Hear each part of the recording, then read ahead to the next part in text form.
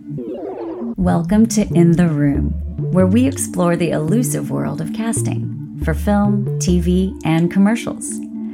Join us as we interview directors, writers, producers, and actors, taking a deep dive into their experiences with casting and how the ultimate decisions are made in bringing a story to the screen. Get an inside look at casting and find out what really goes on in the room.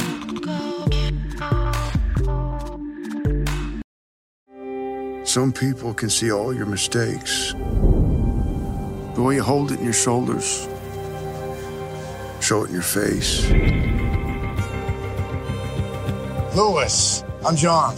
Your mother was a good woman. Listen, your grandparents, they asked me if I'd give you a lift. They don't love the idea of you riding on this bus for 3 days.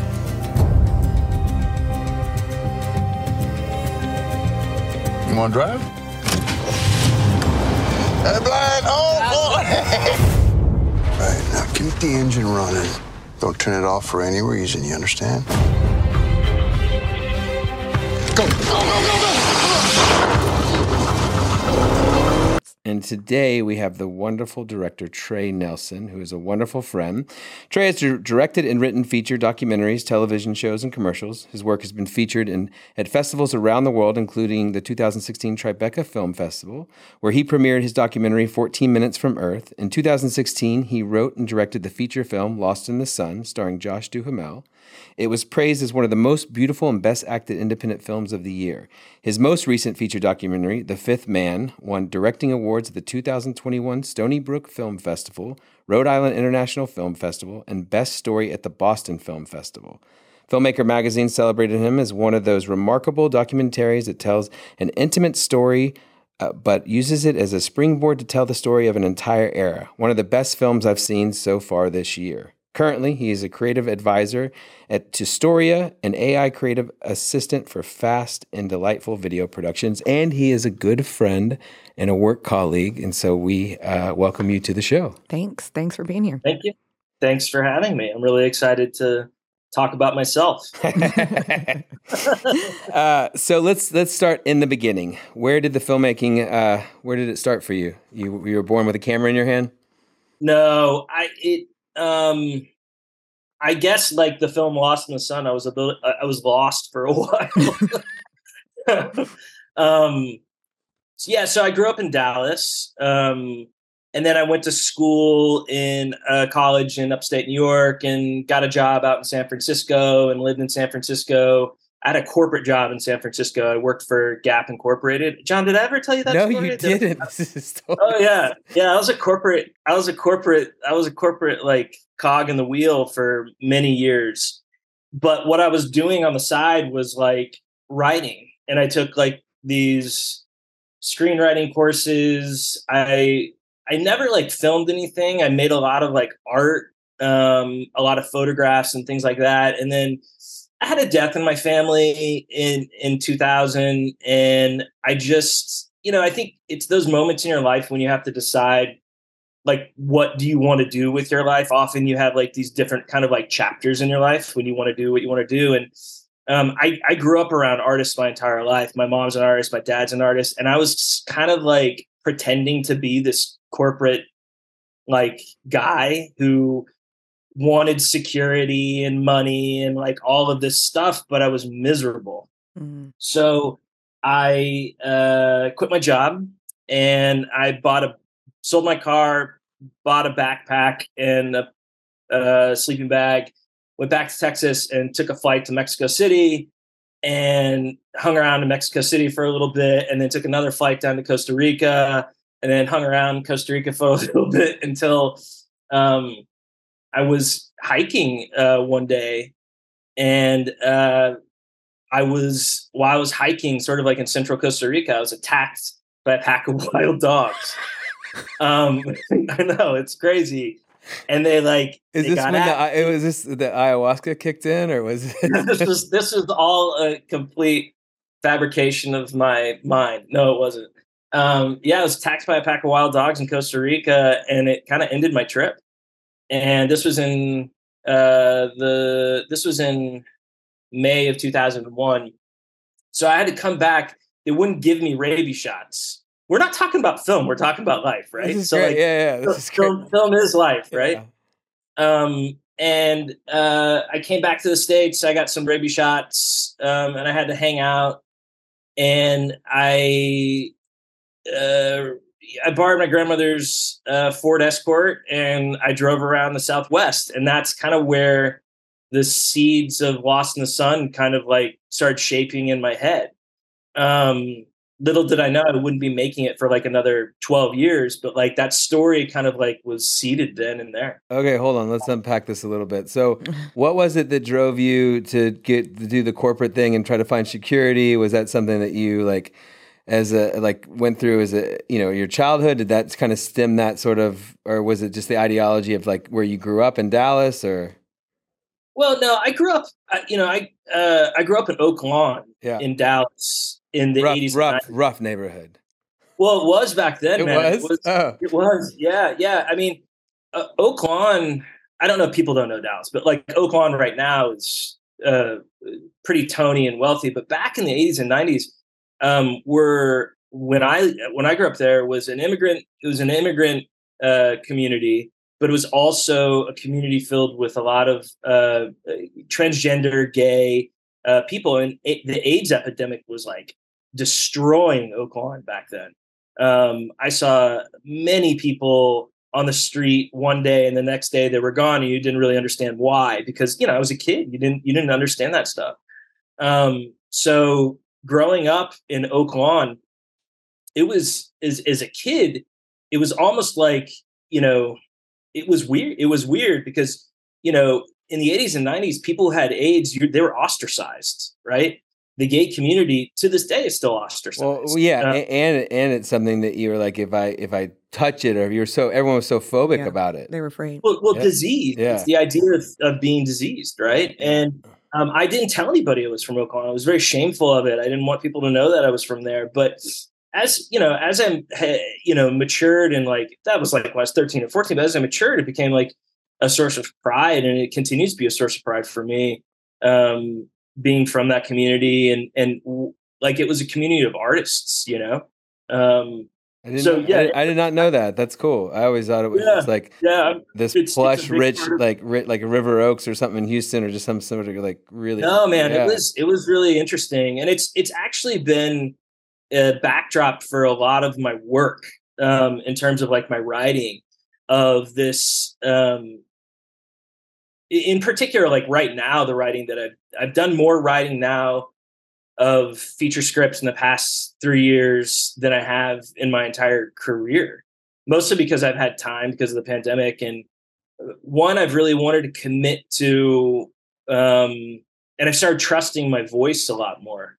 I started trusting what I can bring and what unique qualities I can bring to storytelling. Because like where I come from and what my story is unique, and my sense of needing to belong and wanting to belong goes back to not feeling like I belonged when I was growing up in a gay neighborhood in the 80s and 90s, being ravaged by AIDS. Yeah. So, I mean, like I'm a big part of my journey as an artist has to do with self-acceptance, but also trying to create a story of and stories of acceptance for people. I think it's where we can connect. I think art, like I think art can heal. You could create art with your hands by painting. You create art with your mind by writing.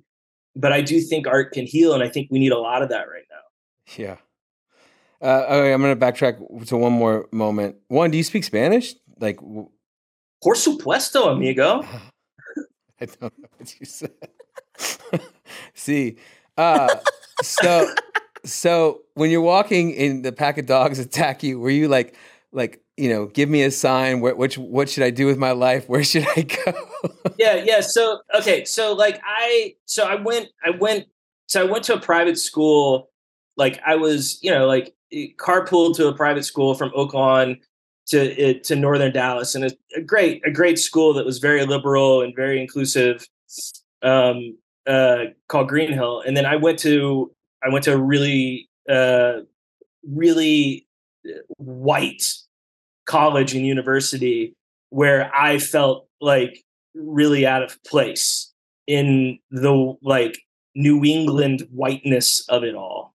Because I came from a community and a school that was like very diverse and very like growing up in Oak Lawn, like it was like weird. But I got indoctrinated in this sort of like, you know, mind fuck that you have to go get like a real job, right? After going to this college. I'm not going to name the college because whatever. But you could do your research and find out which college it was. I made a lot of really good friends. It's okay to say Harvard. It's not. It wasn't Harvard. Yale, whatever. Yale, Harvard. You know, Columbia, whatever it was. No, it wasn't any of those. I know. I'm kidding. But it was the thing about it that it just sort of like I conformed so much, coming from like a non-conformist mentality, right? And John, I know you're not a conformist. Trust me. That's no. why you and I. That's why you and I are friends. Is because we just like really are in our sensibilities a little bit more punk than maybe we admit to be. But I just sort of like got brainwashed and I jumped to like a really secure job that paid me not a lot of money, but enough money to make me feel safe. Right. Now, the thing about filmmaking or the thing about being an artist is you can never really feel safe. Otherwise what are you doing? Right. Like you've got to be able to make art under circumstances where you have to make art. Right. So I just felt like I was dying a little bit in this corporate job, you know, and I had to definitely, my grandmother, who I was very close to, died. And I just felt like I needed to explore the world. You know, I needed to have a sense of curiosity about the world. And I wasn't getting that sitting at a desk. So yeah, I went down to Costa Rica, and then like getting attacked by dogs was really strange because it was like a really traumatic experience. And then like I moved to New York City and got a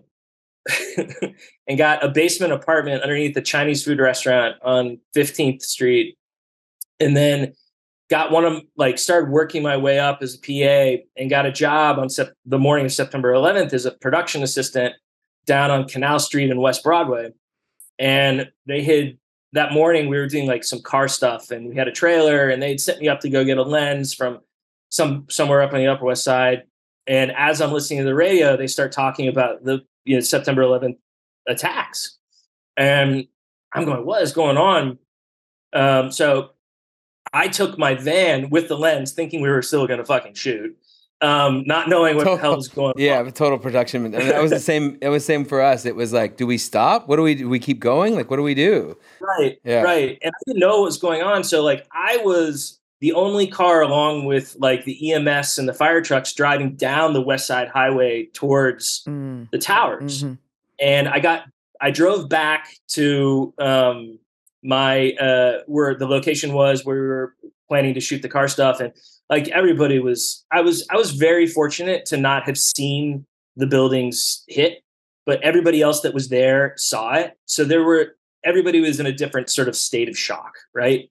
Everybody's trying to call friends because they had friends in the buildings, blah, blah, blah. You know, I mean, everybody's heard this story before. I'm not trying to minimize it, but I called my roommate and I said, hey, let's meet up at X spot, Upper West Side, at a friend's apartment. Called him didn't have cell phone back then, but called him on a payphone. And then I went into, so you can look down West Broadway and Canal Street and see the Twin Towers at that time. And we were in a parking lot across the street from the Soho Grand, or one of the nice Soho hotels. And I looked down West Broadway, both towers were up. And then I walked into the bathroom at the Soho Grand, went to the bathroom. And as I'm walking out, all I see is a sea of human beings running towards me and a big plume of smoke, like coming right at me. And I was like, oh my God, like, you don't know what's going on. You're trying to process all this stuff. And it's a traumatic experience. So, we hung out and like helped people out of the smoke. People were like covered in white. And, I ended up walking all the way from Canal Street all the way up to like 125th Street to my friend's apartment in Amsterdam, and then hung out there with my roommate at the time. And then that day, we were lucky because they'd shut down everything below 14th Street, and we could walk back to our apartment underneath the Chinese food restaurant. And so we walked down, and we walked through Central Park, and then walked straight down the middle of Fifth Avenue the whole way to our apartment. And it was like out of a movie. It was crazy. So that was like my indoctrination into going from safe corporate world, right, to this like really this exposure to a world that was very violent, right? I go from like this like cradle to this like, oh, here you are, into this frying pan of life. And those two experiences, like being attacked by dogs and having such an intimate experience with September 11th, really, those are experiences I'm still processing even 20 years later, in terms of like how I relate to trauma and what it, how I incorporate that into my art, because art is a way, like I said, I think art can heal. And I think those sort of stamps on my life have really informed me how I process trauma, have a curiosity about my own brain, and how I interact with the world. Super interesting. Yeah. Crazy. I was not You went from like expecting this safe place to just complete chaos and mayhem. And, it was nuts, man. And you didn't run away. You ran forward. You kept going. Like you kept saying, okay, like to me, I'd be like, I think this is a sign to move back to San Francisco and get my corporate job. Right, yeah. But you're like, I mean, yeah, it is. I think, I mean, John, you know that I'm sober, right? And I've been sober now for 7 years, right? Yeah. So 6 or 7 years. I don't have I do have a chip right here. I don't know about that, but I do have a chip, a 1-year chip. But I have been sober for like 6 or 7 years. And I think that's also part of the journey, is not running away from anything in your life, right? Yeah. Not running away from the difficulties. Like right now, I've been thinking a lot about the strike. And like when you drop this, the strike may be over. But I think everybody will remember what's been going on over the past couple of months and how that's created a lot of uncertainty for a lot of people. But I think what's really important to remember about the strike is that like we're all interconnected, right? In this industry, we are all codependent on each other in a way that we have to support each other. But also part of this business, and the thing that you have to learn to accept, is the uncertainty of it all. And it's a microcosm of life.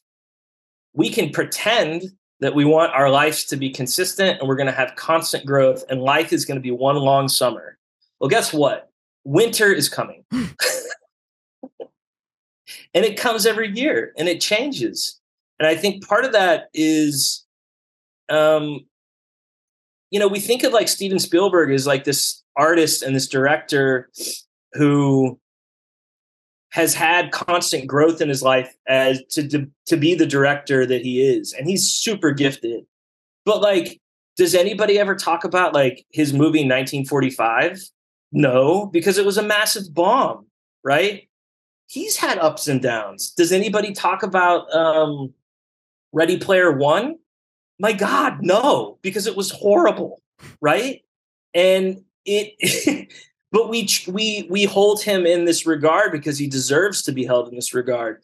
But you have to remember, even the greatest directors, artists that we have ups and downs. That's part of life. And it's in the downs, in those like sort of troughs, which we're all sharing right now in the industry, is where you can either sit around and go, oh, when is it going to end? When is it going to end? Or you can go like, well, like, I'm going to go outside and go for a fucking hike. I'm going to walk my dog. I'm gonna create a podcast so that like I can at least keep my mind busy and maybe learn something about somebody else. It's about having a curiosity of life, not when times are going rough, but it's having curiosity. It's not about having a curiosity of life when times are easy, right? That's fucking easy. It's about having curiosity in life even when things are not going your way and it's disagreeable. So that could be a good segue to the creation of Lost in the Sun, because I know it took some time, and you were able to fight a lot of uphill battles to get it out. So let's talk about the creation and how that came about, and that process. Sure. So I can't watch the movie. Really? Yeah, I can't. I have a really hard time. You know how like Tom Cruise can't watch his movies? I'm not saying that I'm Tom Cruise, but like I can't watch. There's a lot of guys, right? A lot of guys that can't watch themselves. But have you at least watched it once, like after you post? Well, yeah. It, right? I mean, I did. I watched it. I have. I have watched it once, but like it was such a strange. It was such a beautiful experience, but also such like a strange experience. I'm going to tell another traumatic story. I'll get there, and it'll be like a great. Listen, I watched it the other night and fell in love with it again. It's such a beautiful, it's just shot so well, and so much beauty, and so many great people involved. So, it's easy for me to watch. Yeah. Good. I'm glad you liked it. I think it's. So I started writing that script in, I believe it was like 2008, 2008. Mm-hmm. And it took me a really long time because that was like when my first daughter was born in 2009 and my son was born in 2011. And I had to like snack on the script. Like I had to take like little bites out of it. And I also was working at the same time. Like that time in my life, I had been making feature-length documentaries for like the History Channel, and then just trying to like feed my family, right? By like, did a lot of food shows. I've directed like 400 episodes of food television. And so my career I really have, the one thing I'm really proud of is I really have forged my own path. There's this great saying. It's like, if the path ahead of you is clear, you're likely on somebody else's. Well, let me tell you a story. I've had no fucking path in front of me on my career whatsoever. I have like a machete in one hand and like an axe in the other. And I'm like cutting down trees and macheting shit left and right, just because it's just hasn't gone that way. Right. But I've had a lot of people who have really helped me along. I hate the saying self-made person or self-made woman or self-made man or self-made they or then. We all are given gifts in our lives, and I've been given a lot of gifts in my life, including the bad stuff, in order to tell my stories. So I really the idea really came from that drive that I took after I got attacked by the pack of wild dogs, and I drove through New Mexico and up into Arizona and went to the Grand Canyon and then back through, and then like went to like a bunch of drive-in movie theaters along the way and like hung out and just really enjoyed it. And as a child, I spent a lot of time driving back and forth between New Mexico and Dallas during my summers. So that was the inception of it. Now, when you're writing something, often, and writers can attest to this, you're writing something that often is coming through the subconscious, right? You have like a structure that's on the surface, and I wanted to tell a coming-of-age road story. I've always wanted to tell a coming-of-age road story. But the subtext of the whole story, I didn't know until I finished the film. And the subtext of the story is really about a son who never really knew who his father was. And that is my story. I didn't really, like my dad and mom are together, but like I didn't really know who my dad was. I didn't really know like who he was. And I'm not going to get into his story on this. I'll let him tell his story. But that was really important. That was really important, sort of like making this movie was really important for me. I was able to sort of like transcend all of my childhood questions about my own family, right? And that's why, like, I keep saying, like, art is a great way of healing. You know, you can often, when, I don't know if I believe this, but there's this like Buddhist saying about art, and I'm a practicing Buddhist, so I might incorporate some Buddhism in this conversation. And you could roll your eyes at it, but I do think it helps. Art can be measured not by how it transforms the viewer, but how much it transforms the artist. And I think that for me, my interpretation of that is this movie completely changed my life. Completely changed my life. I had set a goal of making a film. When I got to New York in 2001, I said, I'm going to give this 10 years. And if I'm not on the right path and I don't feel like I'm becoming the person that I want to be, that was really important, or like becoming the artist that I thought I could be. And that's a weird thing to say, but like I wanted to feel like I was on this right path of self-discovery. And that's a really big, important part of the story in telling stories. But it took me, we started shooting that in 2014. So it took me 13 years to make the film. So I stuck it out for another 3 and then made the film. And getting the film made, we got really lucky. And I think everybody probably wants to hear about this and not about like my personal journey, but like we attached Paul Schnee as the casting director, who I don't know if you know who Paul is. John, do you know who Paul is? Yeah. And Carrie Barden. And then they got us in touch with Josh Duhamel's manager. And like all this stuff is so fucking boring. But it's like, not. This is great. So step back though. Like you knew 10 years in, okay, you felt like you're on the right path. You have a script written and you started sending it out. I mean, you have never made a film before. Like, I mean, what did you know to do, or how did you even get to the point where, you had someone believe in you enough to say that, like, I mean, first-time filmmaker is one of the hardest things to get financed. Yeah, I mean, but like, keep in mind, this is back in 2011. So my skin color privilege and my male privilege gave me a foot up on somebody else. Was it the doc stuff you did and the TV stuff you did that you were able to be allowed? Yeah, sure. 10 years of working in that definitely helped, and it helped me get connections. But like, there's a lot of privilege to getting films made, right? It's for sure. Yeah, I mean, like they're fucking miracles, right? What really helped me was failing. I failed a lot, right? Like I found a production company that really wanted to make it. We attached Josh Duhamel to it, but they couldn't raise the money. Josh 10 years ago or whatever was totally different than what he is now. Like he's a freaking movie star, right? Like he wasn't a movie star. He was a guy coming off of like a TV show called Vegas.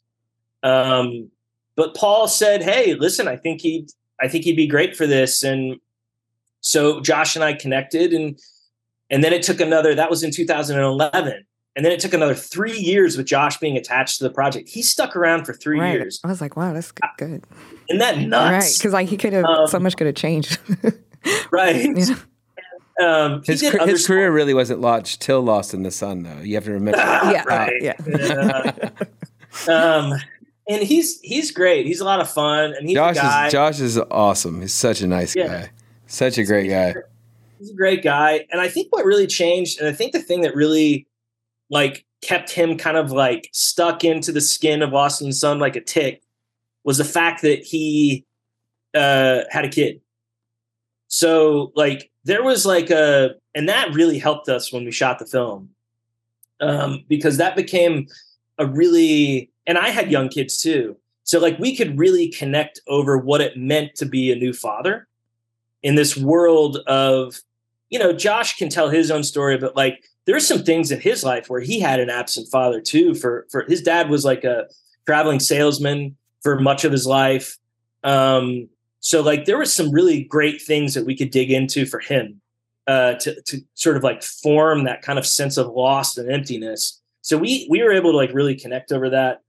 But it really, I got lucky. And it all is, it all requires timing and circumstances. And we found an investor who liked the idea of Josh being attached. Josh had all this stuff is really boring, but it's essential to getting a film made. This Josh, is what we're here to tell people, like, yeah, because nobody really knows the nitty gritty of it, of like, yeah. So like, why people get cast, how things get financed, why didn't I get, But most of the time, we don't even know all the stuff prior to get there. They don't even know like process. How hard it is just to get to the point where we can put out a casting call. Like even just from writing the script, the idea of the script from mind to paper, and how many times you had to rewrite, and then try to get someone to back you on it. Yeah, I think like.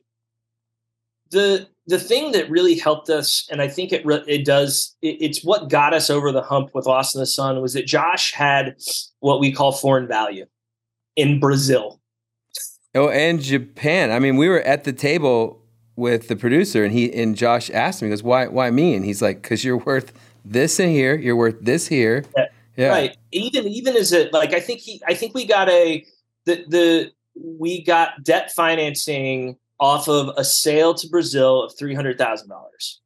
So that debt financing, which is like when you make a movie, you have a lot of people who invest, like friends and family who invest X amount of dollars. And then if you're lucky to have like a star who has foreign value, you can acquire debt financing off of their value and the sale of the film to Brazil or Japan. Okay. So we debt financed $300,000 to $500,000 to Brazil and Japan. And that helped us get the movie over the hump. And then the hardest thing wasn't the hardest thing. The biggest mistake I made with Josh was telling him we should give you a gold tooth, because he hung on to wanting to have a gold tooth like the whole time. And like we put a gold tooth on him, and when we were doing like camera tests, we have to keep dulling it down because it was like the brightest thing in the scene. Yeah. It's like, ding, it's coming out. But if you look really closely at the film, he's got a really dull gold tooth in the front. He does? Yeah. Like the I mean, sometimes that's the anchor, right? For the character, for somebody. It's a hat, it's a shoe. So that must have been like his, like. It was his. Yeah. It was his. And it destroyed his mouth. So, because he played for the implant, he paid for all that stuff. But it destroyed his mouth. Now I have to go back and look.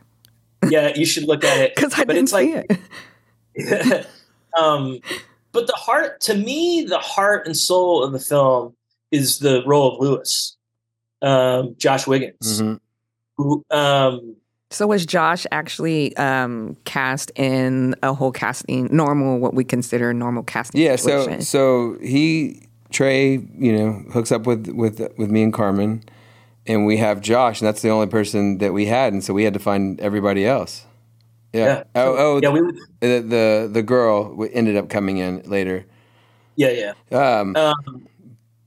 But yeah. So this is when we start going into a traditional audition casting process. Yep. Okay. Exactly. And like, the thing about Wiggins is that you said from the very beginning, John, you're like, this is your kid. Yeah, this is your kid. I mean, if you want to cast everybody else, you can, but this is your kid. Did you feel like that initially? Did you agree with him initially? Well, so Kat was editing Hellion in Austin at that time, in a space above John's casting office. And you got us into her edit suite, right? Mm-hmm. Before, I think she knew she was getting into Sundance, but she was finishing it up, right? Mm-hmm. And I saw some of it, and this was in November of 2013. I saw some of it, and I was like, oh yeah, wow, this kid's good. Because Kat was like really proud. She found him, right? Like, she found him off of YouTube. Yep. It was someone they were taking it, and it was their friend, and they found it through the YouTube video. I mean, and the stuff that I saw, I was like blown away. But I had to, it's like I had to like go through the process of casting everybody else too. Like we had to go through, and I'm going through the same thing right now. I'm like, this is the kid, and you have to go and make sure that holds. You have to go throw everything against it to make sure it holds. I mean, I get it now, Like I get now why you have to go through the process, because it's like you have to to prove that this is the kid. This is the person. You have to prove it to yourself. To yourself. And you have to like due diligence for your investors. Yeah. Right. Yeah. So yeah, we did that. And it came down to 2 kids, I think. I forget who the other kid was. He had blonde hair. Josh Dumel, JD, wanted this other kid. And he said, "Oh, this kid is going to push me." And I said, "No. Can we watch down the tape, please?" So we brought up the tape and I said, "Josh, watch Wiggins' performance." And I said, "He owns you in this scene." And he watched it and he was like, "Yeah, he's, yeah, you're right." And I made the decision. And that's what a director should do, right? I've got to own the shit sandwich if I'm going to make it. I'm going to own the submarine sandwich or the meatball sandwich if it's going to taste good. So, that's part of the job of. I mean, the other thing is JD was in the room with us working with the kids, which was amazing. So we had him in Austin, and so we had our top kids, and he worked with them. Okay, so he read with all of them. He read with all of them, yeah. And then you gave him, an opportunity to express his opinion, which that doesn't always get a chance to happen. And so you guys had... We said you're entitled to your opinion, but your opinion's wrong. Clearly.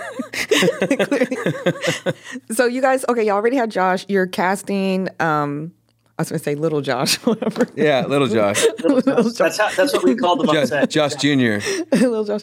And so were those the only 2? Well, no, because you had the other roles. Were they also in a... We were doing everything simultaneously. Okay. Yeah, we were casting everything. I mean, everything besides Josh was cast. Yeah, and then is it Emma Furman? Yeah. Emma, who was from Dallas, came in to play the role of the other little girl. Yep. I And kept saying she looks so familiar. Yeah. Yeah. Yeah, I always thought like Emma, I think Emma's still growing as an actor, but she had a small role in Avengers Endgame. I think she played Ant-Man's daughter for a hot second in that movie. But like, I've always thought Emma was, of all the actors that I worked, I mean, Wiggins is spectacular, but I thought Emma always was going to grow into something. She had a maturity and an understanding of that pain and of that character so well, and she did it so subtly, and she did it with masterfully. Yeah, it was really impressive. Yeah, and Wiggins, Josh Wiggins is such a effortless actor. Like he just it all comes so easily to him. His performance is so just settled and subtle, and I was just watching it in awe of it, just because it was just like he just trusted himself, allowed the process to happen, allowed the scene the emotion to come through him, and not push it, and not he wasn't working at all. It was really nice to revisit that performance. Yeah, and I think that I mean, you're given like I said it, like getting an independent film made is a miracle. I mean, I'm trying to get one made right now, and I'm fully financed and I can't get it made. Right. Talk about that real quick. That's like crazy, right? It's like you're not a first time director. You have proven yourself with, I mean, the Fifth Man is amazing. Like you've anything which is, like you said, you've forged your own career, and you've shown that you can masterfully do so many different things. You have a great script, you have financing, and you're still can't get it, still struggling. Yeah. That's really frustrating. Yeah. It's really frustrating. Yeah, it's really frustrating. But I also have to, this is something that's really interesting that happened right before Lost in the Sun literally happened. Was I had completely given up on the film, 100%. I was like, I'm not going to make this movie. This was that summer of 2013. And it's interesting is when you often let go of something, that's when you're actually allowing it to take on its own. Dude, 100%, 100%. Yeah, you're holding on so tight it can't move, and so as soon as you let go, it happened. So it was that I made like a couple of like phone calls to a producer. I said I really wanted to make it, and you know, it was Amy Shea who's part of Foreign Shea Productions. Shout out to them. They made this movie happen, and then they put us in touch with Clay Pecorin, who got the financing for the film, and it just happened, boom, boom, just like that. So the letting go, the process of acceptance that something might happen is you're letting it go, and you're giving yourself the freedom to fail, right? For it to not happen. And I've had to do this on this other film that I'm trying to get made in Canada. It's called The Mountain. And, you know, I've got a different casting director. Sorry. It's Canada. It's totally okay. Rory Bergman is casting it, and we've been casting it since the spring, and it's been really hard. The strike has just really kind of thrown everything, a lot of uncertainty into actresses who are attached to projects and how they want to get attached to it. And yeah, because schedules get thrown all off, and you don't. Yeah. So, and also you have to find, like, this is the thing that, like, I think is really important. And it's also like the lesson of Lost in the Sun is Josh wasn't married, and Josh didn't have a kid when I cast him for Lost in the Sun. By the time we made the movie, he was married and he had a kid. And that informed his performance in such a freaking amazing way that it wouldn't have been the same film. Right. If I had made it, boom, we cast him, we go out and make the movie, boom, boom, boom. Wiggins was not an actor in 2011. Kat found him, right? And those are like the circumstances that required for the film to get made. Like, it wouldn't have been like, I think the thing when I made the intention of the film was I was going to serve the actors. I was not going to serve myself on this film. I was going to serve them. That's the whole thing. I wasn't going to serve my vision. I was going to serve the actors, and was allowed my DP, Rob Baracci. Rob is amazing, did a great job, but I was going to serve the story and the intimacy of the story. And, that was the goal. And I consider the film a success, one, because it changed me, and two, because I am most proud of those performances. Those guys they hold a special place in my heart. And I'm extremely proud of what they did on the film and where they took it. Josh Wiggins told my story. What a gift. He told my story. Like, that is such a gift that he gave me. And the scene that I have watched is the last scene, because the last scene when he sees the picture of Josh on the wall holding him. That moment for me, it took me forever to shoot that, because when I was shooting it, I was breaking down crying constantly. I had to go take breaks in between set. Wiggins came outside to check on me, to see if I was okay. Like a 15-year-old kid came out to see if I was okay. And the thing that I didn't understand what it was about in the moment of making the art was my realization of my story was being seen by me as I'm making it. That's a freaking amazing gift. To be seen and to see, it never happens. So I continue to be really grateful for all the gifts that Dumel gave me, Wiggins gave me, Clay Pecorin, the investor, gave me, Amy, Shea, Clay Foreign, the two Clays. So I have a lot of gratitude for them. And it wouldn't have been the film unless all those circumstances came together. Again, a miracle. So I think there's some Buddhisms in there, trust and so let's talk about your casting ideology and your casting process. Oh God. Okay, so we just finished. You and I just finished casting a commercial, right? We did that at the end of last year, right? For the Fort Worth tourism commercial. Shout out to Fort Worth. Shout out to Fort Worth. Shout out to everybody at Visit Fort Worth who supported us on that. All the people of Fort Worth. I actually wrote a script about Fort Worth after shooting that commercial. I'm going to pitch it right now. It's about, it's called Rubicon, Texas, and it's about a gang of thieves who plot to rob a bank during Friday Night Lights. And it's the best thing I've ever written. It's so good. Sounds fun. Yeah, it sounds like a lot of fun. Yeah, it is. It is a lot of fun. And with the tax credits in Texas, I don't live in Texas anymore. I live in Massachusetts. With the tax credits in Texas, hopefully we could get it made next year. All right. So we'll see what happens. But the casting process because that one's at top of mind for me, is we had to cast it cast like 5 or 6 people, right? More than that. I mean, a little bit more. Way more than that. Was it more? Yeah, it was a big cast, man. From the guys in the stores to right. There was a lot of people. Yeah, but I guess the girl, the mom, the people. Yeah, the girl, the mom. Yeah, there's a ton. There's a ton of people. But I want to go back to the kid. Right? There's a kid in that commercial too. Yeah. And right? Yeah. So I wrote that commercial as well.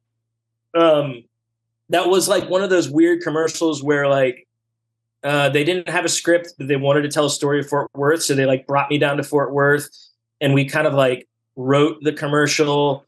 And the great people at Smarty Pants Productions, who's a production company in New York, found like this old archival footage of Jimmy Stewart voiceovering a documentary about the city of Fort Worth. So we pulled all of that voiceover and laid it into the commercial. So we cast Jimmy Stewart, John. Yes. Back from the dead. Yes. But the casting process for that was, like the mandate is these days is diversity, whatever that means, right? Like to me, diversity can mean so many things, but you have to like sort of like sift through what it means to the client, what diversity means. To me, that story was about a kid seeing a city for the first time, right? Like when you were a child, like I remember when I was a kid, when I lived in Oakland, my parents made me like drive around all over. Then they drove me out through the country. But when like I went into downtown Dallas, I made my parents drive me around downtown Dallas because they were building all these like huge buildings in the 80s and stuff. So I wanted to incorporate my own personal experience of like driving downtown. So we incorporated that into the story.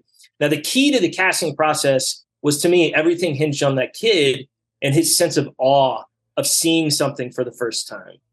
And this is a theme in a lot of my films, is like, I consider the Fort Worth commercial more of a film than even a commercial, really, is the themes are seeing and being seen are really important to my storytelling, because I think going back to when I was growing up in the 1980s in Dallas, in Oakland during the AIDS epidemic, I didn't want to be seen. Like I didn't want people to know that I lived in a gay neighborhood during the AIDS epidemic. I didn't want to be seen. So part of my storytelling is there's so many people in stories that want to hide from their truth, and so many people want to hide from so many things about themselves, that I want to tell stories of people showing the bravery of seeing and being seen. So part of that story for the Fort Worth thing was, how can I find a kid that could really articulate that sense of seeing and being seen? And that kid was spectacular. I forget what his name was, but he just nailed the sense of awe that you need to get from that particular spot. But I don't know how that informs my casting philosophy, so I haven't really answered the fucking question. So when we're in the room and you're watching tape and you're in the room, like, what are you looking for? Right. Do you have an idea of each character already? You wrote Lost in the Sun, and are you forming sort of a sense of, because a personal connection to that, and are you looking for that? Are you open to just seeing what people bring, or what is that for you, like that emotional journey? Yeah. So, okay, it's totally different when you're casting a star, right? When you're casting a star, you're just hoping to get lucky, right? You're hoping they like connect to the material in a way that they want to have a conversation with you about it. And then when you have that conversation with them, you hope that there's like there's a exchange of ideas that feel like there's curiosity and growth within the possibility that when you're on set, like I think direction is, when I think about casting, I think about how am I going to interact with this person on set? Because I really enjoy talking a lot about what the role means emotionally prior to shooting. And then when I get on set, my notes are very, unless things are totally going off the rails and I need the individual to sort of like take a break and we need to rethink this, which very rarely happens because everybody comes very prepared and usually have really good conversations. The notes that I give tend to be very small, like if you're on a boat, you just want to shift it a little bit to the left or a little bit starboard or, port or whatever. You're not trying to like really make right-hand turns or anything like that. So you want to have someone, an actor, an actress who has intellectual curiosity about conversation so that they can take an idea and run with it. I don't want to control actors. That's the last thing I want to do. I want to give actors the space to explore something that they need to explore. Because if I'm trying to control them, like, what's the point? It's not a puppet show. Right. It's not a puppet show. It's my same philosophy of like, I know there's a lot of fear about AI, and we could talk about AI because I'm part of like an AI company that is trying to like really enable people without means to articulate their vision. Right. That's what I think is the gift of AI. And we could talk about that some more. But the thing about a collaboration on a film is it's a collaboration 100%. This vision, sure, I wrote the script, but the execution of the vision depends on the actor bringing themselves to the role, the DP picking a time during the day to shoot it, the fact that it may not be raining, the fact that somebody may have not gotten sick. There's so many variables that I can't control, so I don't try to control anything. I just set up the terrarium for the people to explore their little, like, when you were a kid, you had a terrarium. I had these like little crabs. So like I would put the crabs, like I had a little sandbar with like some water and I'd put some plants up and I put the crabs in and they drink and I'd feed them. That's the same thing. You're setting up a terrarium for them to explore the world of this particular script. So the important thing about casting is, do you have an individual who's intellectually curious about the emotional moments in the story? And if they're on the wrong path, can you, during the casting process, give them a note to see, can they get on the right path? Not because I've given them the note, but because I've given them direction on where to go so that they could explore that path on their own. And so in the room, is that easy for you to see? Like, is that what you're every casting decision I've made on gut. Right. All of them. Yeah. I was going to say, even if because earlier you mentioned like working with a star. So like for this one.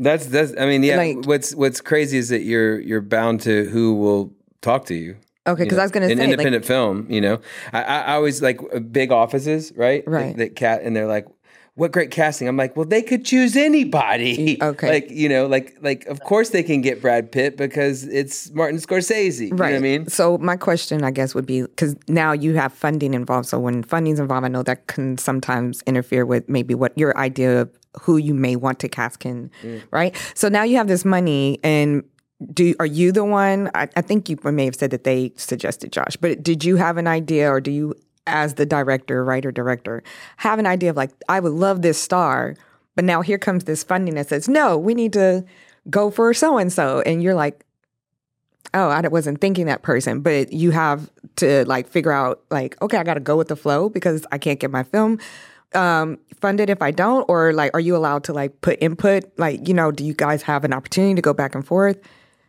it really, listen, I really believe that making a film, the first step in making the film after you've written the script is deciding who you want to make it with. Okay.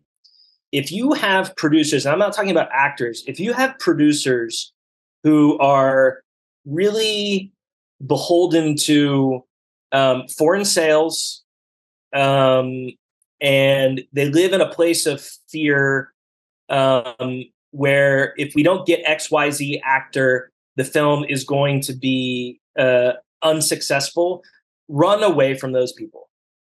And the reason I say that is because nothing having experience and have had partners that have said, these are the boundaries in which you have to create your art. You have to have XYZ actor. Now, listen, if I ever am blessed with the opportunity to make a really big film and Warner Brothers says you have to cast these 5 people as your lead because they have particular foreign value, and one of the top of that list is Leonardo DiCaprio, you say, thank you very much. Yeah. Right. So that's a different scenario. But when I'm talking about independent films, you can get caught in this trap of having producers say, listen, we need to get a big star for this in order to justify making this film. It's a non-starter. It's a non-starter because you're never going to get that actor. You really aren't, unless you have connections and like an intimate relationship with them and you're getting a favor. I mean, John, do you agree? It seems like you're cringing at this. No, not at all. I mean, that's 99% of what happens, right? Is we're always waiting to get the name that brings the value so that triggers the money so we can go make it. You know what I mean? Like that's just what we're finding through this podcast is that if you're not beholden to this, if you're able to make your film for friends and family money or low money, like these great films come out of that, and it's not beholden to names and stars. And so what I'm learning is like, and they're the most fun films to make, right? We get to all go off with nobody telling us what to do and make these films. But if you're going to spend more than $1 million, I mean, I don't like your creative freedom. Your creative freedom. You sacrifice a lot.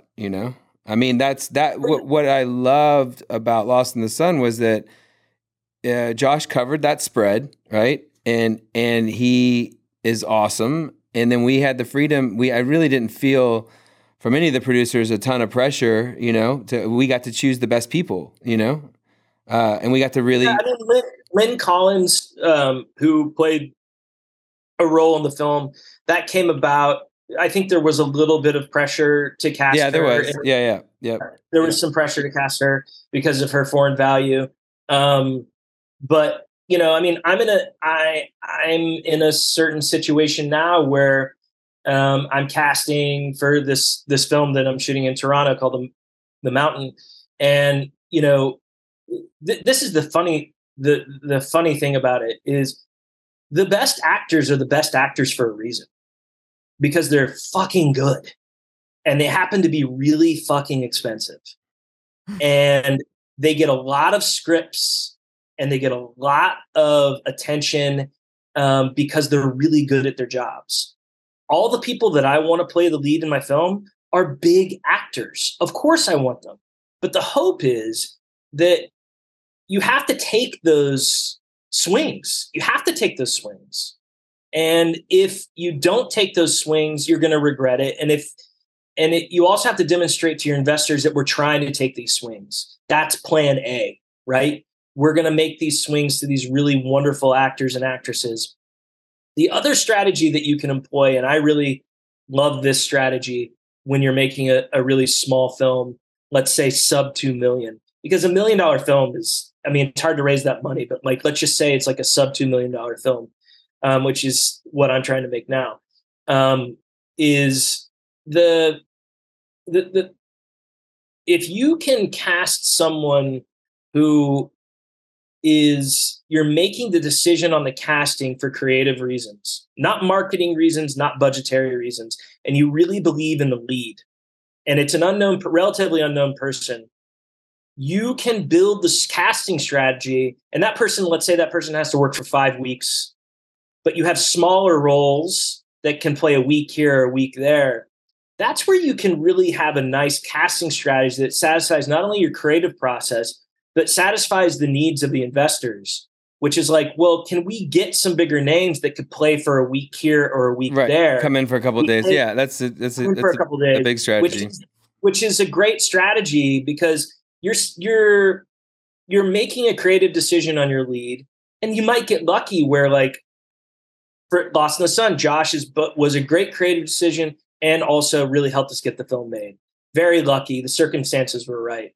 But that's not always going to be the situation. So you have to be able to adapt and say, okay, well, let's find a complete unknown for the lead. This person's going to pop and have a huge career. And then let's surround this person with known quantities where people can go, oh, that's a famous person. That's a famous person. We're going to put them on the poster, right? Because that's how the game works, right? Like, you can play the game and pretend that, like, I'm going to make a film with unknowns, but the game is based off of this. All of us can hold a person's face in their brain and say, we all know who Harrison Ford looks like, right? Everybody knows who Harrison Ford looks like. That's what fame is. We know what they look like in our head. Isn't that crazy? And then people go, oh yeah, that's a famous person, because everybody knows who that person is.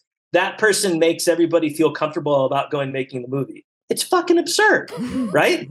There's a trust too with Harrison because he's delivered and he's told great stories and he's been a part of great stories, and so you build a relationship with that image in your head. And but my point is more of the abstract. Right. What is fame? Right. So, like, Harrison Ford is an amazing. I don't know if you guys saw the new Indiana Jones film. I loved it. I think it was awesome. But I'm a big Indiana Jones film fan. And Phoebe, is her name Phoebe? I forget what her last name is. The lady who was in Fleabag, who wrote Fleabag, she was amazing. Oh, okay. But the point is like you can play these games, but it is a game that we're playing, right? For sure. I mean, for sure. I mean, it's all make believe, baby. I'm sure it's probably true in every industry too, though. Yeah. On some level. Oh, the game? Yeah, all the games. It's one big game. United States is a game.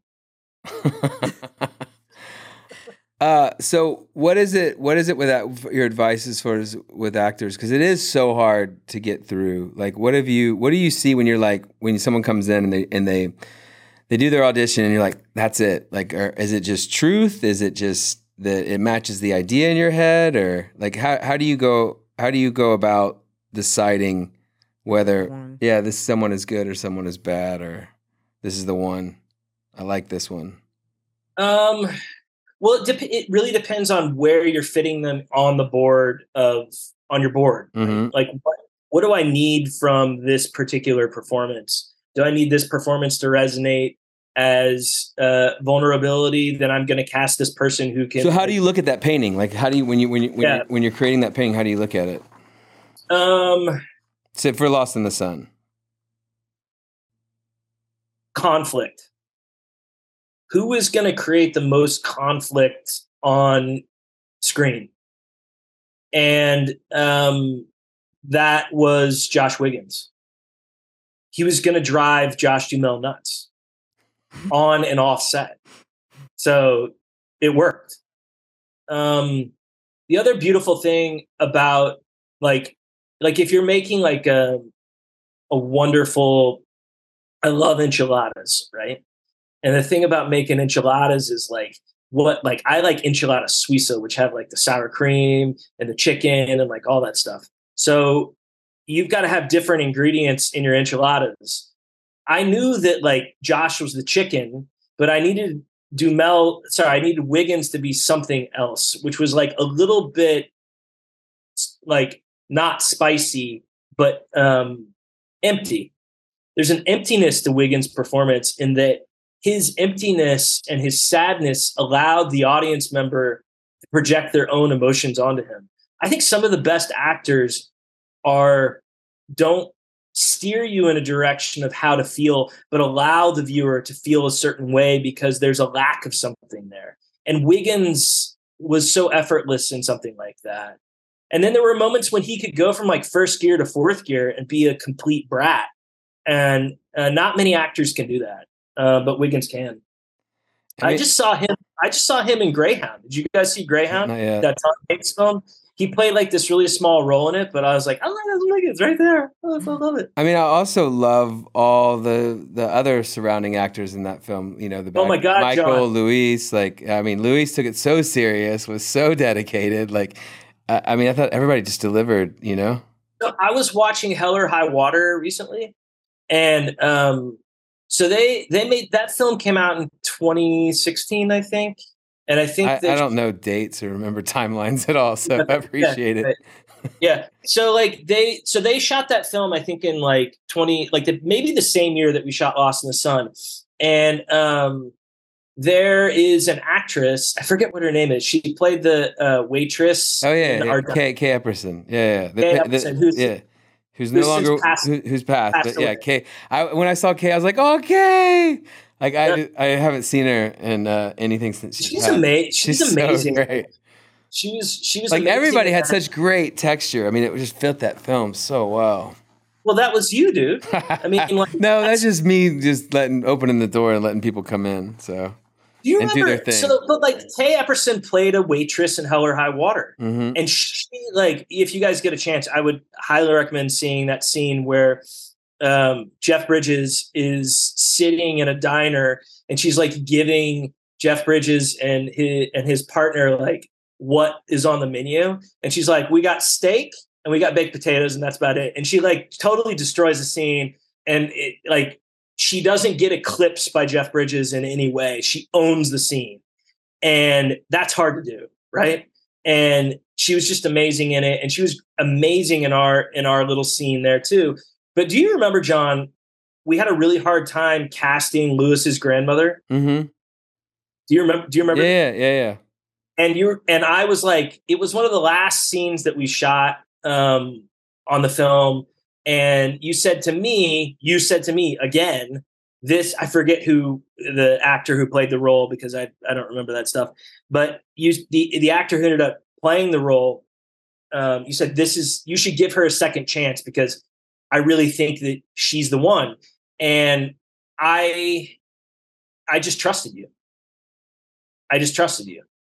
And I didn't look at tape, even though you did send me some tape. And you said, just cast her. She's the one. And I trusted you. And she crushes that scene. Oh, I thought you were going to say. And then on set, I was like, no. Right. No, she was amazing. She's amazing. Great. No, I like she's great. Yeah. So I guess like it goes back. You know to, who like, else is that I forgot about? That was amazing was when he's about to steal the truck. The guy that comes out of the dude. That voice, is amazing. Hey kid, lost. You lost. Yeah, that I forget some of those characters. And the church scene. But, we had a hard time getting the preacher and finding someone that just had that fabric where you just didn't like. There was a bunch of stuff that we talked about that was subtext that you know was backstory, and he just so brought that like. Yeah, something's a little off about this guy. Right. I mean, I love that scene because you can see, you know, Wiggins was like, "Nope, we're gonna go to church," and you know, you make him like have to sit through like, "Oh my gosh, I'm about to burn," you know, because now he has to deal with his demons, right? Sitting there in that pew. And it just made me think about my childhood, like going to church. Anytime they see a new face, they make you stand up, introduce yourself, and you're like, "Oh my gosh." Was his name John in the film? Yeah, John. And then the whole time I'm like, oh great, now everyone's gonna remember John and this kid in the church. But yeah, it's like that whole scene, like even leading up towards the end, right? For the character, it's like you could see things going in his mind, and then the preacher coming at the end. And then, like you said, it shows where Wiggins has that moment of being a brat when he tried to get, you know, the hitchhiker. And he's like, no, like the pastor's right. You're a wolf in sheep's clothing, you know, sheep's clothing. I was just like, I had a feeling before I got to the end that was his dad. You know what I mean? Because we don't really reveal it. Yeah, and I think like a lot of people didn't like the film because they knew that he was his dad very early on. Yeah, I mean you and can tell, but still, But it to me that's not the point. Like yeah. you're not holding a secret for a big plot twist at the end. The conflict of the story is knowing that he's Right, the dad, right. and Knowing- and the choices that he's knowing making. with Yeah. this with his kid, it's Yeah. like you're putting your son in this predicament. And The police officer was another big one. Like it's so funny because you were so I don't know, like I'm not difficult's not the word, but you just were painstaking over every character and who to cast. Like you were so thorough and so invested in each one and had a great idea of like how you wanted it and who you wanted it. And it was, you know, it was to the point where it was like, dude, this is the guy. Like I had to tell you because you were just like, and I don't know if it was because it's the first film and it was, you were, you know, worried about making that final choice. Like I find a lot of directors won't make a choice until they're forced to, you know, they're like, want to see more, let me see more, you know, which is horrible for me. But you guys are like, let me until I have to make this decision. Yeah, I think you're confusing me with somebody else. I'm never like that. You were totally like that. You're like I was like, this guy's amazing. You're like, I don't know. Maybe there is somebody else that we could. well, You know, I can imagine the pressure of your very first film, right? Like you know, trying to make sure you. It's really hard to sort of, you know, like this conversation is such a blessing because it's like. I haven't had to think about the film and the journey that I went on in making Lost in the Sun. So it's like I'm really grateful for it because it's a reminder of how far we've all come. Yeah. Right. Like, you know, John, like I remember you right before I think that September, you had cast a David Gordon Green film. Was it Joe? Yeah, it was Joe. It was probably Joe. Yeah. And you had found all these characters in Joe that film premiered at Toronto in that September. And Paul had seen the film at Toronto that September and said, you've got to connect with John Williams because he found all these real people. And then I heard John saying to me when we met, he's like, oh yeah, I found these people by walking around downtown Austin, just like hitting people up, talking to them, connecting with them. And that's the level of commitment that is unique. And that's why, John, you're a special human being, man. Like you see, you see the best in everybody, right? And I don't know if it's the best, but I see. I mean, I think I hone into what I'm looking for, and then I also see that they have this authentic quality that we're looking for. Because I have cast some not so great humans. Yeah, they're not the best people, but I can see that. Like I can see that paint stroke, and I'm like, oh, this is 100% true. You know. Yeah. Like, but then I dump crazy off at your desk, and you have to make it work. Right. And I think that's part of like the relief of casting people. Like every time you're like, oh, thank God he picked somebody. Yeah. Right? Yeah. And because it's not your problem anymore.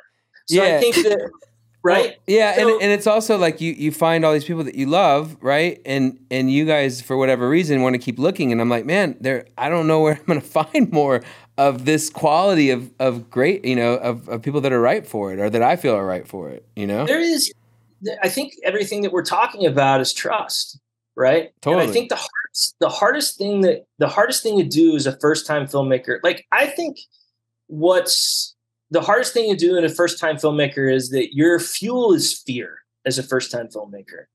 So it's really hard, and that's no place to make art. Like it is no place to make art. It's from a place of fear. And I made that film on my fuel was fear. And I got lucky enough that a lot of people weren't as fearful as I was as we were making the film, okay?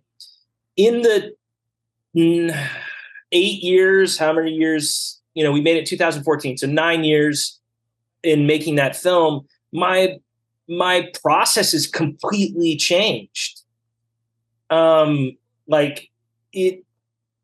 have learned to trust myself. I've learned to trust my collaborators much more.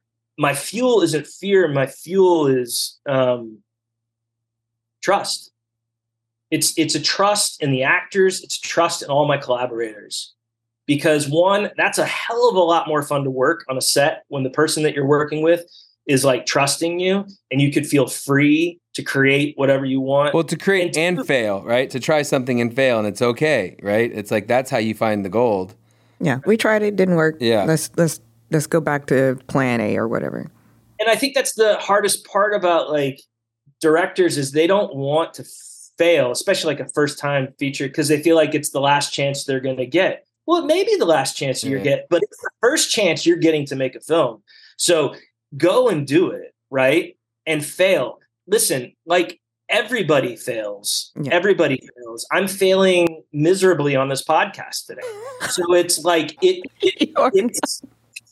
so it's the whole point is I have learned more from failures than I have from my successes. A classic line that you learn from that from life. But the reason that you learn from your failures is because you're like, oh, not because of shame or any of these other crazy feelings that you might get from it. I think you learn from your failures is because you have a curiosity on why it didn't work. And like, oh, I want to try it a different way this next time.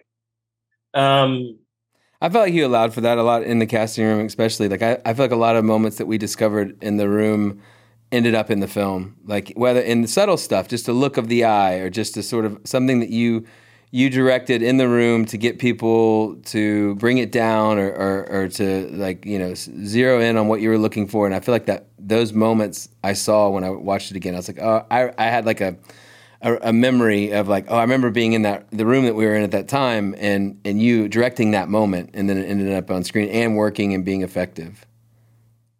Yeah. I think that, I'm just grateful for the opportunity to have made the film. You mentioned the scene at the church and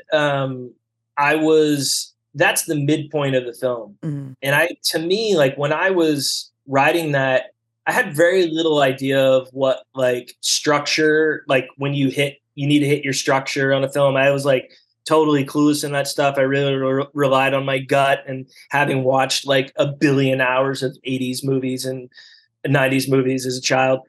And that midpoint I always thought was the weakest point of the film, but I look back on it now and I actually think it's a really strong point because it's the conflict between the sense of freedom that John wants in his life of being sort of like a traveler free and this sense of conformity, right? Which is the church. So like, it was like a really interesting pivot at the middle of the film. And I could look back and go, oh, that was actually a really interesting point. And that we needed an actor in that moment who played the role of the pastor to have a little bit of clinginess, greediness, wanting that that we needed to have a resistance to and conflict to.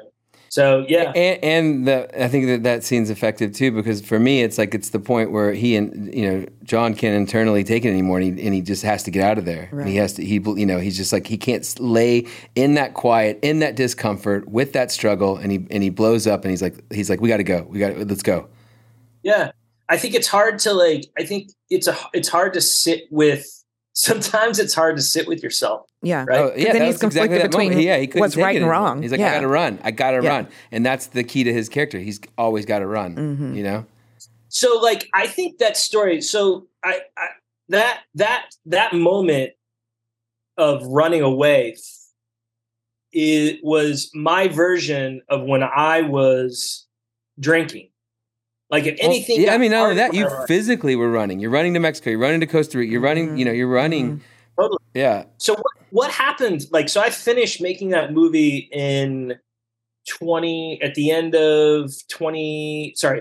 February of 2014 in Austin, and then We edited it until June or July. And then I started working on that documentary, 14 Minutes from Earth, that summer. That ended up going to Tribeca. And that summer I was shooting. So the documentary, like the story is about a guy who like builds a spacesuit for himself and floats himself up to like 75,000 feet and then free falls. That's great. Yeah, I watched it. So when I was making it, I got run over by a truck and Okay.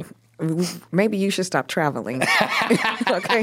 You get attacked by wild dogs. And, my God. Well, it's crazy. I mean, life throws these curves. Right. But like I was operating a camera and I basically got crushed and run over by a truck while I was operating a camera. And I fractured like a bunch of ribs. I fractured my hip and I was probably like 6 inches away from being paralyzed. And it was such a like it, and it happened August 20th of 2014. So I'm coming up on the 9th anniversary of it.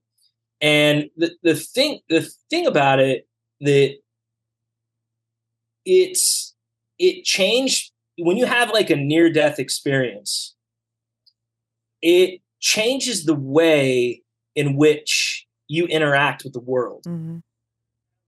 And what it changed for me was a lot of artists, let's say directors, writers, directors in particular, want to make art in service of themselves.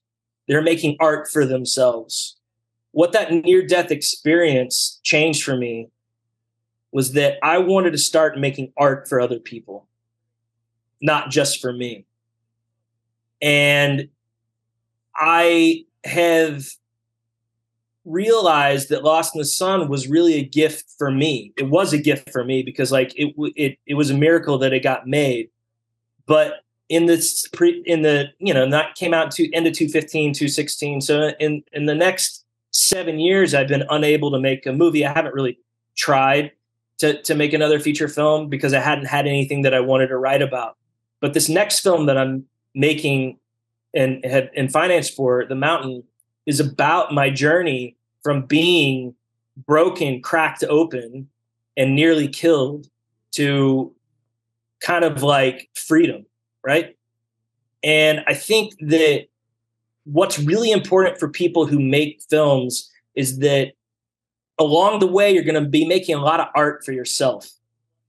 But eventually, that art can't always be in service of yourself. It has to be in service of something else. And my hope is the art that I'm making now, The Fifth Man is an example. I made that film during the pandemic, that documentary during the pandemic, and it helped people kind of like come back home. It was like sort of a returning for those people that I made the film with. It was a gift to them. What ends up happening is like, I feel like it's when you create art for other people to help other people, you can end up making great art as opposed to just this really narrow piece of artwork that is only just for you. But that's hard to do. That's a tough pitch. I mean, I think even though you said Lost in the Sun, you realized it was for you. I'm sure it still reached other people because we can always find, I think, something relatively. Well, I think everybody brings themselves to it, right? And it's something that they use to reflect on their journey and identify or relate to. So I can say it's twofold. It works for both. Like so, I think for as a storyteller, it has to be personal, right? Yeah. It has to be a journey for you. I mean, I think it was such a journey for all of us, and it was such a great experience, And we became good friends, and I don't know. I look back on it as a wonderful, wonderful, and that's when for me, it's that journey of making stuff with other people. That's the most is being with really cool people and making cool stuff. It's not so much when it comes out and what it does. It's like, am I going to grow? Am I going to learn? Am I going to be around people? Are we going to create? Are we going to, that the process is the most fun for me. And I think just the people involved is a testament to show that it still reached other people. So even though for you, on the end, you're feeling like, oh, this was for me, but people wanted to be involved. So your story still reached others, like John and all the other producers and everybody who was willing to back you to make this film. So I feel like no matter film, TV, whatever, you'll have an audience that is going to reach one way or another, regardless if you are actually privy to it. Like, if, you know, people are not going to always come up to you and go, this did this for me, and this. But just know, like, it did something. I think also, too, all the actors that came in identified with their characters through their story, right? So they somehow are bringing their story and their journey to what you wrote, you know, and bringing it to life. I appreciated watching it, so I think it was a great story, not knowing that it had anything to do with your personal connection to it. You were attacked by dogs and crushed by and cars. And crushed by a truck. Fell out of a plane to make the movie. You know? and, you know, I had a friend tell me, like, we go through these experiences as artists for a reason, because it's our job to be able to tell our truth. It relates to people. Like, our life experiences can come into these jobs, you know? And so it even though we go through the traumatic parts in our life, ultimately it helps us tell these stories one way or another, or at least we hope. I mean, look, everybody sacrifices so much to be a part of this stuff. Like you said, it's almost near impossible to get an independent film made, and it's just like, and actors struggle just to have a moment, you know, to be able to do the thing they love. It's like it's there must be some meaning. Please tell me we're doing something of importance or value. Yeah, I mean, if you want to be, I think it's, you know, I think life is like a long, soft opening to what life is, right? Like it's if you want to be if you want to be an actor and you don't give a shit about being famous, you're lucky, because you probably aren't going to be. So you enjoy the process, right? Yeah. If you're a director and you don't give a shit about having successful films, but you just want to make art that connects with people, well, you're in luck. Most films aren't successful, right? Financially. So go make art for art's sake. Don't make art for because you feel like it's going to fill a giant hole in your life. Well, this can actually go into the AI conversation, because I feel like that's what's happening, is it's democratizing the ability to make stuff that I think can resonate, because the quality is going to be there. I mean, some of the tools that we're seeing come out is really allowing to reduce. This is kind of what excites me, because, you know, like I said, what we're finding is we're finding these films that were made for no money, and, you know, we knew this person and we put it together and we had a house, so we wrote something around the house. And it's like, I'm just enjoying so much watching some of these films and how just the independent spirit. And I feel like some of the stuff that's coming out is going to allow for more of that, you know, and that nobody cares now where you watch something, you know. It's like, it doesn't have to be the theater. It can be on YouTube. It can be, you know, it can be anywhere on any platform. Yeah, people are open. I mean, I love going to the movies. Like, I love going into a movie theater. I love big movies. I can't wait to see Mission Impossible tomorrow. Like, I'm one of those guys. I love big movies. I love look, my favorite thing is taking the kids to the movies. It's the experience. It's so awesome. It's the best, and I missed it so much. And like, I watched Top Gun Maverick 6 times at the movie theater. I'm that guy, right? I took my daughter 3 times. She loved it. I love that movie. It's a story of redemption and grief at the core. Like, I think people think about it as a fighter pilot movie and, like, you know, rah, rah, rah, America. But that story is about acceptance and grief and loss. And that's the film that we needed during the pandemic. And I think that, like, I personally think it was the best film of the year, but I'll probably be one of 10 people who think that. But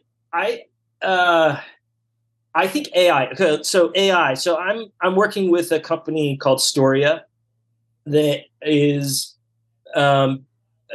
what Storia does. So these engineers that I've known. So I've worked with companies like Google, Caltech, and things like that. So part of my journey as a filmmaker is like working in education, telling people stories in education, and it's allowed me to like really connect with a lot of really interesting people in the tech industry, but also in like the behavioral science industry. I'm kind of like obsessed about psychology and mental health and all those things. Like, I take psychology courses for fun. And I had written during the pandemic a film about memories and the use of AI to help us erase and replace memories. And the script is called Arcadia. And I had two friends who were, one was a Google engineer working with Google's AI tool, and another one worked with Alexa's AI voice user interface, which is the stuff that you interact at home with, right? You say, hey, Alexa, do this or whatever. Hey, Google, whatever. So they came to me like late last year and said, we have this really interesting thing that is like you could type in a prompt and it'll create these boards, these storyboards for a story. And it was a Rick and Morty tool. So you guys know the cartoon show. Yeah. They would put in a prompt like, okay, Rick and Morty go to outer space. Well, the AI tool would tell a whole story about Rick and Morty going to outer space and finding oil or whatever. And we started talking, and they developed this with, some of my guidance. They developed this tool, which is Storia.ai. And what it does is you can have a script, and it's in the beta version. Anybody could sign up for it. You write a script, and you input the script 10 pages at a time into this AI tool. Now, I think the hardest thing for a director to do is to communicate his, her, or their vision to investors, to directors, to collaborators, anybody, what their vision is. Because often your vision, your access to imagery is derivative. Like, I want a film to look like Jaws, but I don't want it to look like Jaws. I want it to look like a 1979 film, but I want to combine that with like David Fincher's Gone Girl. Okay, so that's how do you do that? You can't. What do you do? Screen grabs from Jaws and David Fincher? Yeah, and I always have a problem with that because it's like, yeah, you've grabbed some of the best imagery from some of the best films. That doesn't necessarily mean that you can make those. Exactly. Yeah. And I think the problem is that there's a limitation to what storyboard artists can do too. Because when you tell a storyboard artist you want something to look like it, or you hire a scene artist or a VFX artist to create a scene, it's still going through their human mind. Ridley Scott, he storyboards almost to a T every single frame, and so that he already has the film put together, Right. That doesn't sound like very much fun, but it's his thing. That's his thing, right? Yeah. But what this tool does is it will interpret your script, and then based off of the inputs that you put into it, Jaws plus whatever, it will interpret it and then give you a version of what your script could look like with it looks like Jaws plus Gone Girl or whatever Fincher film that you Dude. Crazy. So what is really cool about it is that then it will give you sort of like a scene of what it can look like. Okay. Then you could go into it and start adjusting it in little details. So each scene or each sort of like patina or frame that you want to create, it's not a real storyboard shot by shot. You can do it that way. It's a little laborious and it's very early in its stages. But what it really gives you is if you tweak it and get it really fine tuned, to a point where it's like, okay, this is my vision. It's unlike anything that's really out there, but it's also familiar. It's not derivative of me pulling screen grabs from films that, Spielberg has shot or David Fincher shot, but this is what I want it to look like. You have a lighthouse now for everybody to collaborate with. Exactly. Yeah. And that's the beauty of the AI. It's not a threat. It's the kid down the block from me who says, I have a vision for a film. How do I get it made? They could put their script into this thing and say, here, this is what I want it to look like. Yeah. This is as close as I could get it to look like. Do you believe in my vision?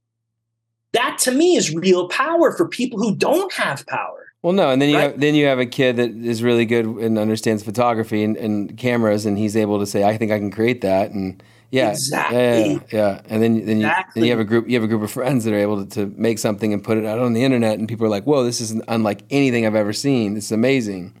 Exactly. And I think the misunderstanding about AI is that to me, AI is like, it's like fire, right? When we were humans and we first saw fire, we were fucking freaked out by it. It scared us. It burnt us. We didn't know how to control it. And it could run wild everywhere, right? It could burn down a whole forest. And I think that's how we feel about AI right now. And I totally see the concerns of it for writers and actors, even directors, and even in post-production. There are going to be efficiencies that AI is going to afford us. But the most inefficient thing about filmmaking is filmmaking. It's super inefficient. It takes too much time. It takes too much money. It takes too many people to do something that should be really simple. And I think AI is going to will it take away people's jobs? I think yes. I think it will take away people's jobs. I think it's especially when it comes to post-production. I think AI is going to eliminate assistant editor jobs. That's a problem, I think, because it's going to end up collating. But just like the internet, it's going to create new things that are going to be needed to get done, and you're going to adjust your tools. Yeah, totally. Yeah, and it'll create new jobs. Yeah, right. Yeah. So, the internet created a whole e-commerce. It just created a whole new world, where people can make cash from anywhere in the world. I think that it's crazy. We can't even fathom the opportunities that it's going to create. From an actor's point of view, though, like I saw, what was it, last year? They did a whole scene and it was completely AI, and we couldn't tell was it a real person or not. Yeah, but I think this is my the most optimistic is that I hope that all these tools will happen, all these efficiencies will happen, but it might shed a light of what it can't do, which is the humanity, and that humanity takes a step up, and people start valuing it more because it's the one we start cherishing it because it is the one thing that is not being automated, or and that you start seeing it's like it's what I do. It's like I look for the humanity, and I tell people all the time, like, what do you do? I'm like, we buy humanity. We try to find. Mm-hmm. We're paying you for your humanity to bring. We're not paying you to play a character. I'm paying you to go through this moment, and see the human spirit, Right. And I think that's like one of the fears, though. Of losing that. AI doesn't know the truth. Yeah. Right. It doesn't. Yeah. Right. You each of you know what your personal truth is. Right? So I know what my personal truth is. AI doesn't know what its personal truth is. It has no self, right? So what you said, John, I totally agree with you. It'll be a totally new, it's a land grab right now. Think of it as like, people in Oklahoma grabbing all the land they could possibly get from the Native Americans. That's what's happening in AI. Everybody's staking out a claim for what their AI tool can do.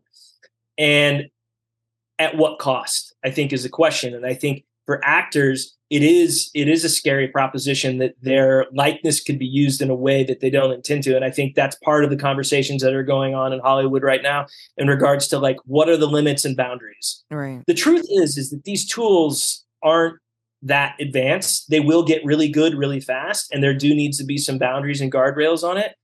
But I, like human beings, I want to see the best in it, not the worst. And I think the best version of it is that we're going to actually see a lot of people who haven't had the opportunity to articulate their vision because they haven't had the means, they haven't had the tools to do it, to be able to articulate their vision in a way that was unimaginable 3 years ago. Like it is going to be revolutionary, and it should be. Change is inevitable. That's what I've always said. Yeah. We've never. I've had a pager. I've had a cell phone. I'm gonna have wearable tech. I'm gonna have a brain chip. I'm gonna be a hologram. I'm gonna be a deep fake. It's just how we go. It's just how we roll. Darwinism was in effect. Now it's a technological revolution. So I also think the creativity for our space, for us, like having these new tools is exciting to see how we can play around with it, what we can create, what we can make. Like and not having to go raise $3 million to whether it's just a 10-minute short or a 5-minute thing that then inspires a larger, bigger story, but I was able to accomplish it to a way that it could really affect people, like I'm able to do the editing and the CGI and all that stuff from these tools for no money and then put something out into the world where they're like, whether it's a minute long and it really resonates, I don't know. I'm excited, and I hope that we take this time as humans to be like, hey, we are special. There is something unique about us. Let's like going to a live show or going to a live play, like, that those experiences we're gonna, I hope hold more value. Yeah, I agree. All right. Look, I'm open. Yeah. I just have, look, I'm just being honest. Like, it's scary. You don't know, right? Yeah, it's the same. It's the fear of the unknown, but you try not to be fearful. Like, again, I'm open to learning more. I'm never not trying to learn. But, it's just when you hear so many different sides or whatever, and again, like you said, it's still very new, so we just don't know. But yeah, hopefully what you say is true. It holds true. I feel like eventually it will, right? Because everything new comes out and it's always some sort of fear to it. And then we finally get a grasp of it and like, okay, now everybody wants in. Like the internet. Yeah. It used to be like this huge, gigantic thing. And then it was such a big deal when they finally got it scaled down where it can be inside homes, and then having a computer, because I didn't have a computer in my house growing up. It was such a big deal. Well, maybe we got one like my last year in high school, but we still had dial-up. So kind of like you. Yeah. Eventually it'll have good, it'll have bad. Yeah. It'll be a mix. Yeah. As everything is in life. Life's full of likes and dislikes, right? Like it's what makes us uncomfortable, we resist, and what makes us feel comfortable, we want to hold on to. And neither of those things usually make us particularly happy. Well, on that note, awesome job, dude. That was fun. Yeah, that was great. I learned so much. I did too. What did you learn? Well, I learned about the history of Oak Lawn. Yeah. And your journey. I didn't know so much about your journey, and how much of Lost in the Sun, and how much you were going through at that time, and how much that was a reflection of your story, and the themes that correlate to your life. Like, I learned, and what just what an awesome human you are. Thanks, man. Yeah. I'm just grateful for the opportunity to share my story. I think everybody just wants to tell their story, right? Yeah. And one way or another, we all find ways to do it. From the guy who like mows lawn for a living, maybe he's obsessed with like geometric shapes and he just wants to like create like these beautiful geometric shapes in the lawn. Everybody wants to tell their story, right? It's like you said earlier, we're all connected. We're all interconnected. We all connected. We could see that right now in Hollywood. We're all connected. And I think the people who don't believe that we're all connected, and that their worlds are really small and contracted, will find out that, that's no way to live, right? Yeah. Cool. Thank you, dude. Thanks so much for joining us in the room. Is that how we ended? I don't know how we ended. No, we just ended it. This is the way we're going to end it? That's what I'm ending it today. That's how I'm doing it. Awesome. Sing it. Yep. Thanks, guys. Cool, man.